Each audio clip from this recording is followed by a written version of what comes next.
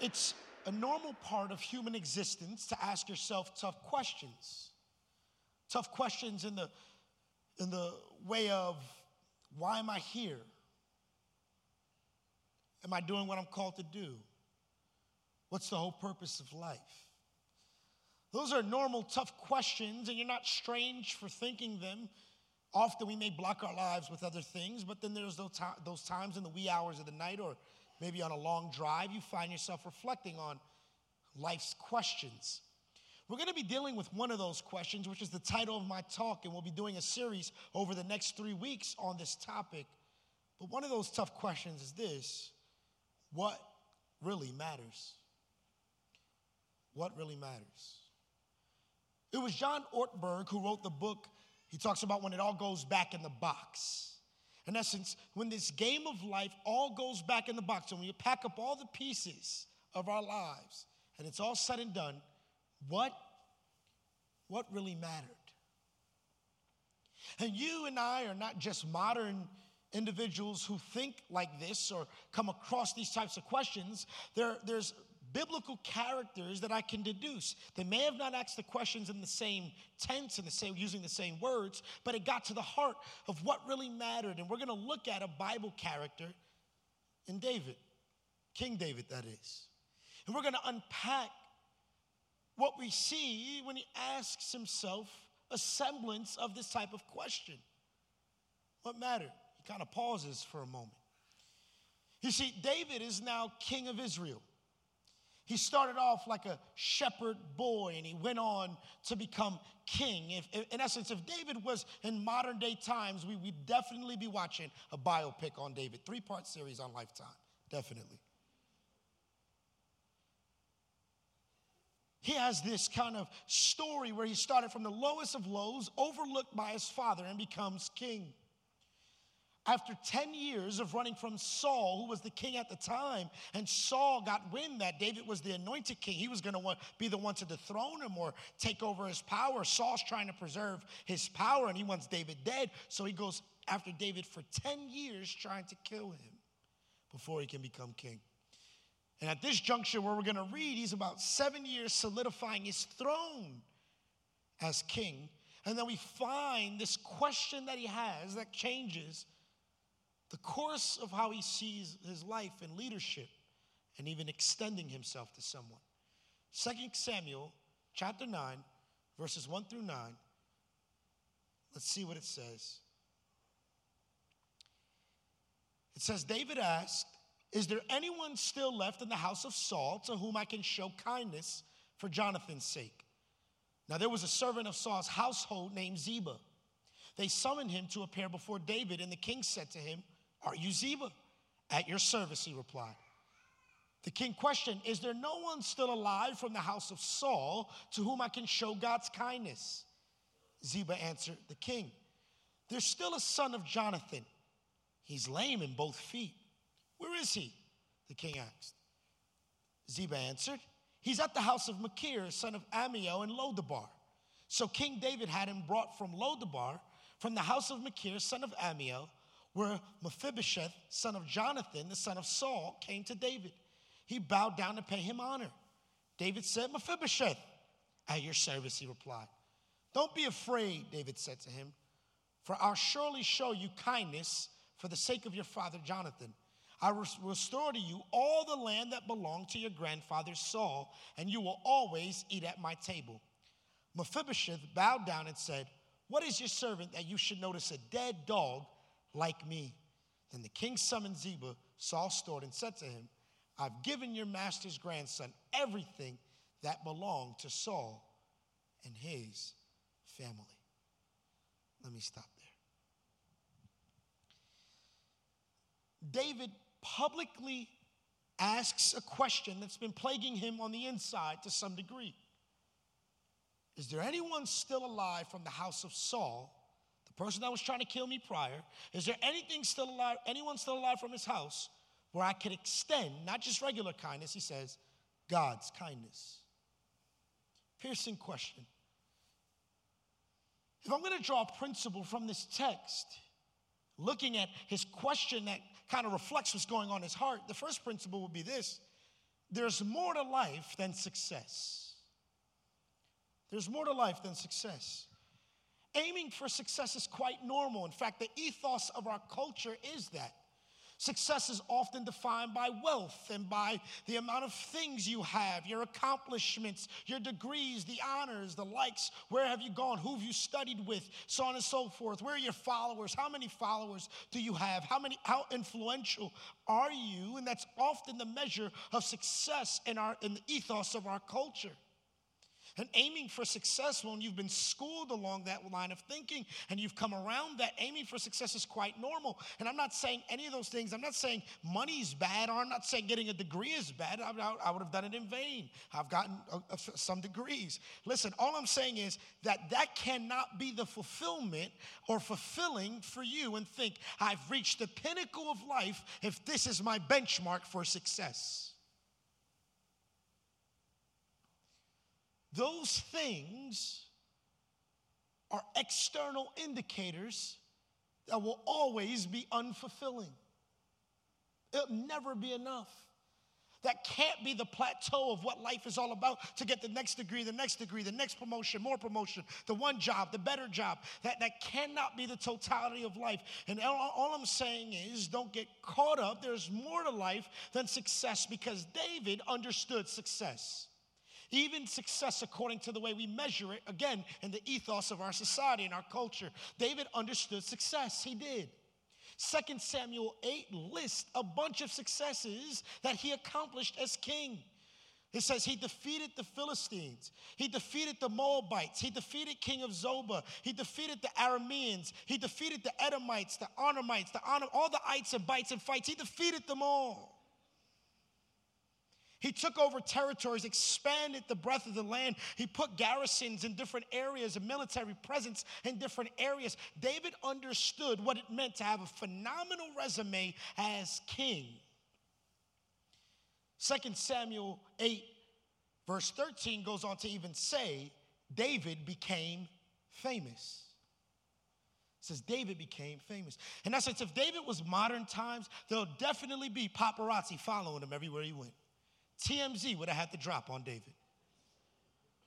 He would have been all over. He was well known. He was all over the place, and people knew him. They would sing about him. They sang songs about his victories and what he's done. And so he understood success. He understood fame. He's at the pinnacle of all this, and yet he found himself where I would gather a little bit of emptiness to say, is there anyone in Saul's house I can show God's kindness to? See, we all get to this place sometimes where that measure of success that you thought will fulfill you.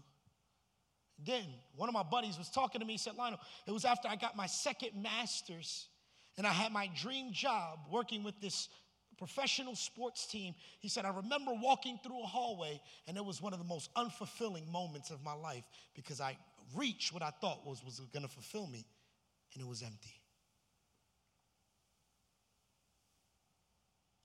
David reaches this level of fame and success. We all get there. We have two options when we're there sometimes. When we reach that emptiness or sense there has to be more to life, the first option is we can fulfill or fill life with more things of chasing and chasing and chasing the next goal, chasing the next promotion, chasing the next comfort area in my life that I want to make more comfortable, chasing this, chasing the next vacation. Nothing wrong with those things, but if you're chasing those for fulfillment, newsflash, spoiler alert, they will not fulfill. Here's the second option, though. The second option, when we feel that unfulfillment, is to practice what some call the golden rule. And what they're referring to is Jesus, Matthew 7:12. The Passion Translation puts it like this: in everything you do, be careful to treat others in the same way you'd want them to treat you. For that is the essence of all the teachings of the law and the prophets. David moved off simply his successes, which were key to solidify his kingship, and moved to saying, is there anyone I can bless in helping others? It's no longer all about David, no longer all about his victories. Is there anybody I can bless?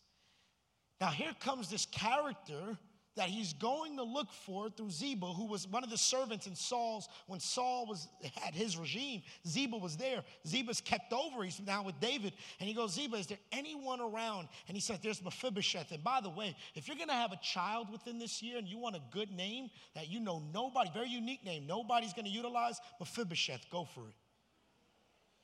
I guarantee it'll be the most unique name in preschool.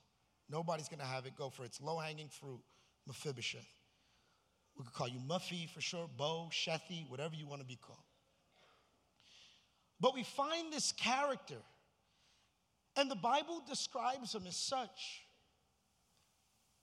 He was one who had lame feet. In essence, he would have been of no good in that society.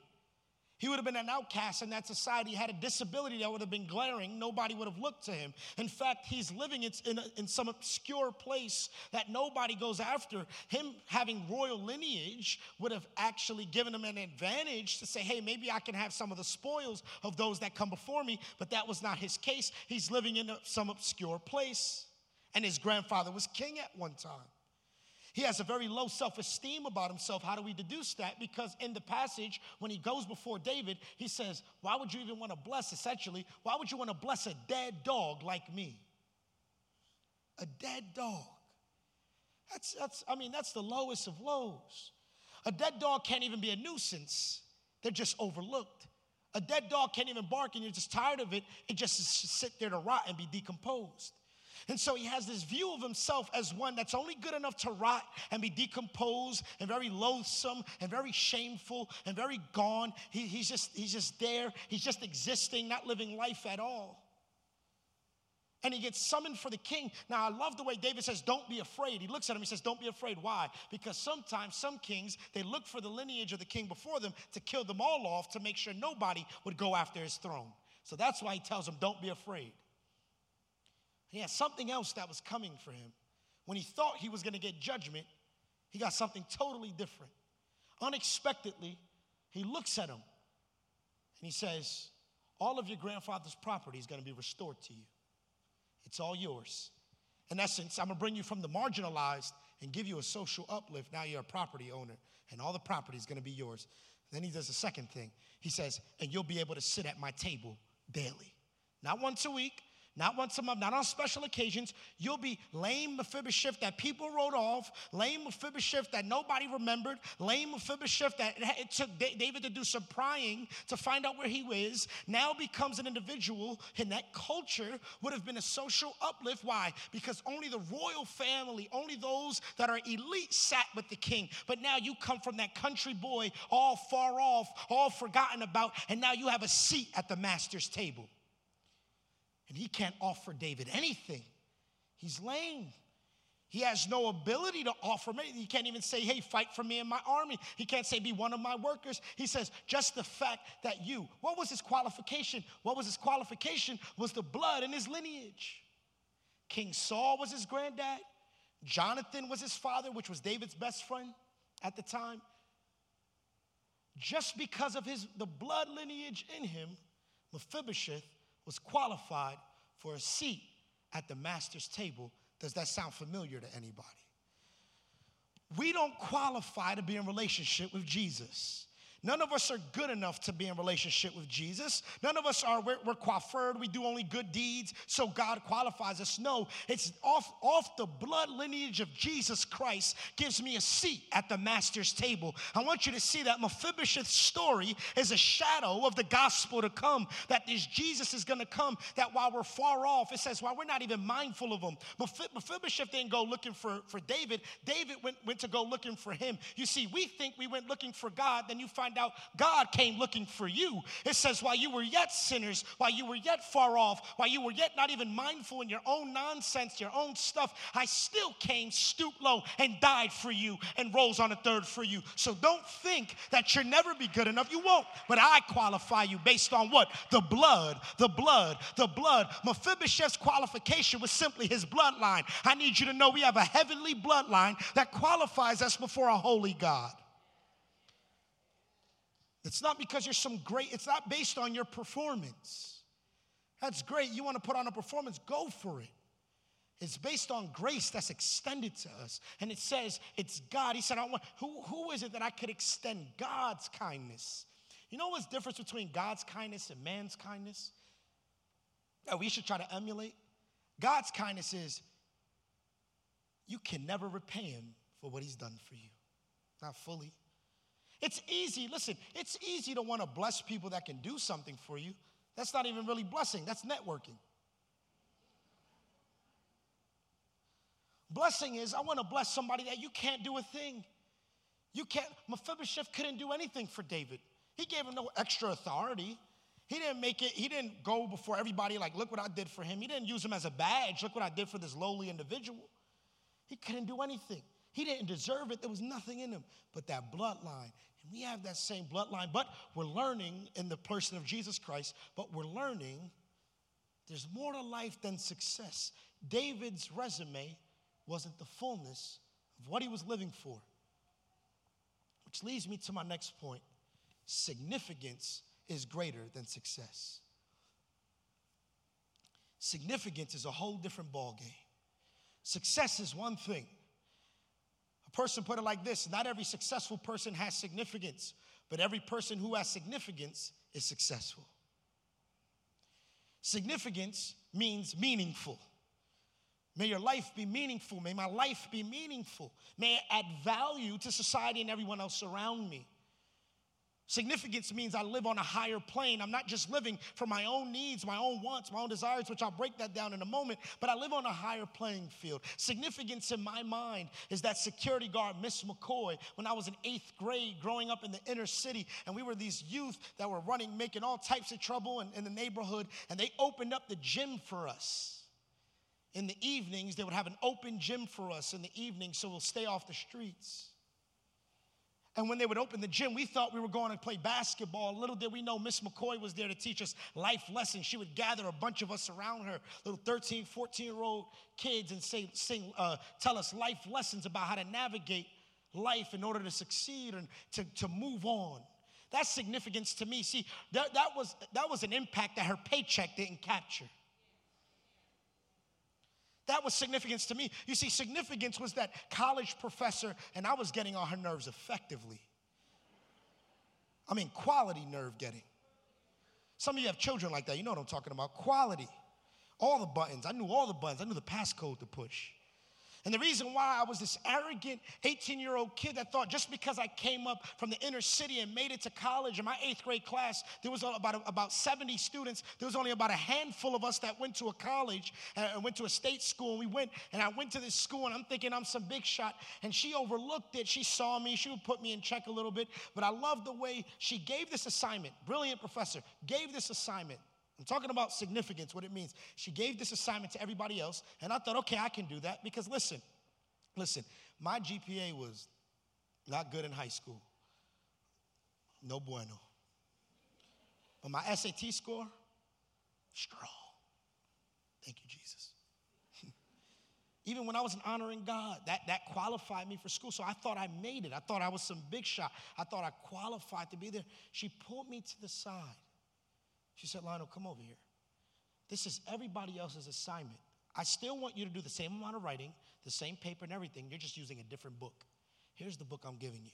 And I'll never forget, it was the book, The Pact, about the 3 doctors from Newark who overcame struggle in order to assimilate through college and get through. She said, this is the book I'm giving you. I want you to do your paper on this. Little did she know that was God using her to speak to me to say, hey, what you're pursuing is empty. Education is not going to fully even solve that problem. You need an awakening in a real way. God was using that.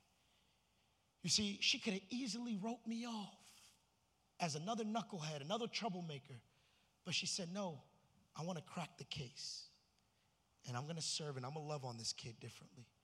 And little by little, my heart warmed up to her. Family, what I'm saying is, in my mind, that's significance. Again, her paycheck didn't qualify for that. That wasn't in her job description to get another book, see how it aligns with the curriculum and give it to me. But she did it from a place of love. That's significance. You see, there's a difference between success and significance. There's a dichotomy. Let me unpack it for you. Success puts a focus on yourself. It's all about me and more stuff and more gathering and more goals that highlight more stuff and more gathering. Let me ask you this question. If God answered every prayer you prayed, would you and your family be the only ones blessed by that answered prayer?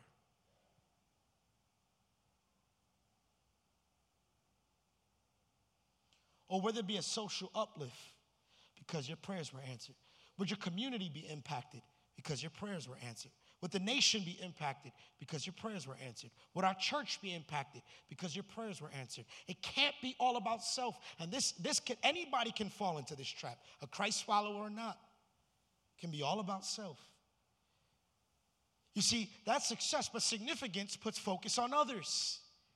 Other individuals. David didn't look to bless somebody that can do something for him. He looked for Mephibosheth. Success is the hoarding. I want more. I got to gather more. I got to go to the next level. I want to do this thing. I want to impress more people. I want to be able to post this on social media. They got to see that I had a great time in France. And so they got to do it. You didn't do it because you wanted to enjoy it. I want to go to, there's nothing wrong with that, but you did it to impress others. All I'm saying is, listen, there's more hoarding. Significance is, not just hoarding, I share. Generosity. Sowing into other lives. That's what significance is about. It's generosity. Here's what I've learned. I've been around millionaires, I've been around quite a few millionaires, and it's not about who has the money and who doesn't. I promise you, generosity is more about the heart of the individual. It's like the other day I was looking I always look to mentors in different areas. I believe a good mentor can help expedite growth for you. And so I went to a mentor in the area of family and marriage and family and child rearing with my wife and I having a baby, and we spoke about it and we sat down. They took us out to, we went out to dinner, and I was willing to pay because they made time for me out of their schedule, and I was getting ready to pay, and I remember we're sitting there at dinner, and he said something that was impressed upon my heart. He looked at me. He said, Lionel, put that away. He said, your money's no good here. I got it. He's not the richest person in the world at all. He said, no money, your money's no good here. I got you. It was at that moment I thought to myself, I should have ordered the filet mignon.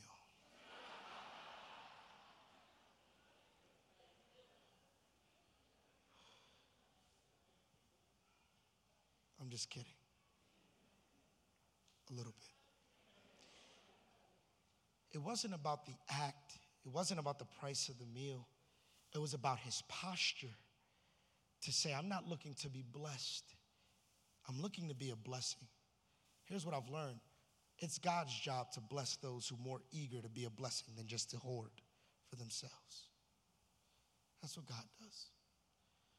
Success is about wealth alone, and I'm not demonizing wealth. Nothing wrong with pursuing it. In fact, it says in Scripture in Proverbs that a wise man will leave wealth for his children's children.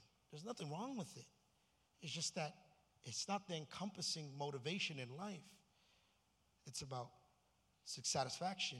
Significance is about satisfaction, not just accumulating more wealth. Am I content in what I do? Not making decisions strictly on, A, it's going to get me more money. Making decisions based on, A, this is going to draw me to my calling, my purpose, and contentment. Success is empty. Wanting more can get quite empty after a while. Significance is fulfilling. Success is temporal. It's only good for this side of the heavens. While significance is eternal, God sees it. I'm just trying to show you this dichotomy. That there's a way to look at life. And all I'm questioning or prodding you to do is be a little bit more reflective of how you're looking at 2020 and beyond. Is it simply about more and making my situation more comfortable, or making my flow of life more comfortable, or making everything around me more comfortable and attaining more things? Or is it about making an impact? Am I trying to impress people, or am I trying to make an impact on people? That's what I'm saying. Filter what you want to do in your next move through this. Oprah Winfrey put it like this. She said, the key to realizing a dream is to focus not on success, but significance.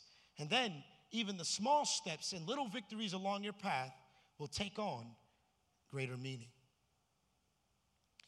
David discovered the value of significance. David impacts Mephibosheth's life. David goes to bless the marginalized and those that were on the fringes. It was David who said, I wanted to do that. And he learns what it is. Success wasn't going to be fulfilling for David alone. Yes, he still had to win battles. Yes, he still was going to be an effective king. But significance, I would argue, was his greater motivator and that turning point, which leads me to my final point. Significance really matters. It does. Significance really matters. At the end of the day, David discovered something that most people don't. It's a tragedy to live our lives chasing success by the world's standards and miss out on significance by biblical standards. You see, you can dress for success, but you can't dress for significance. Success is public, significance is personal. You can project success, but you can't project significance. People know if you're making an impact.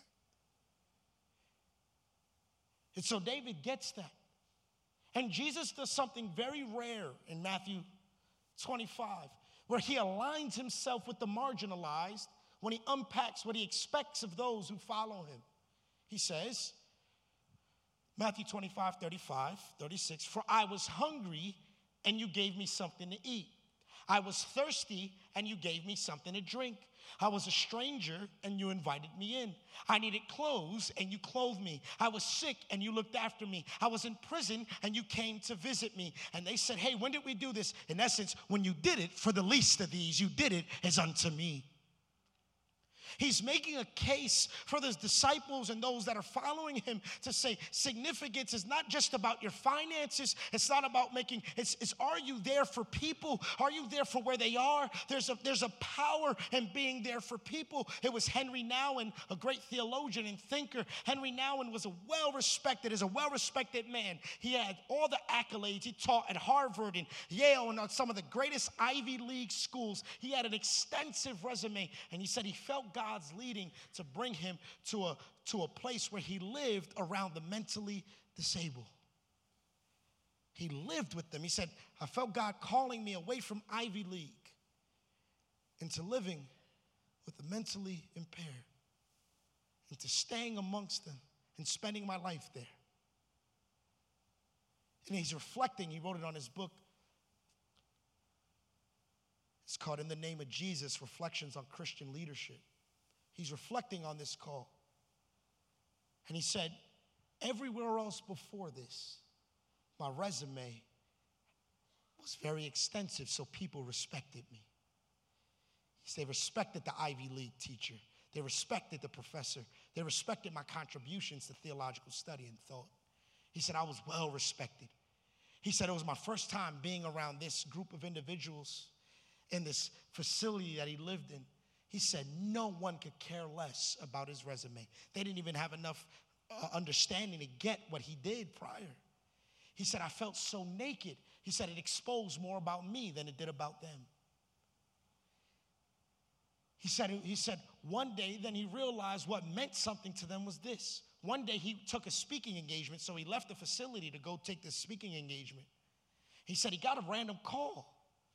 All of a sudden, it was one of the individuals that he shared life with, one of the mentally impaired gentlemen. They called him and he said, Henry, why'd you leave without saying bye?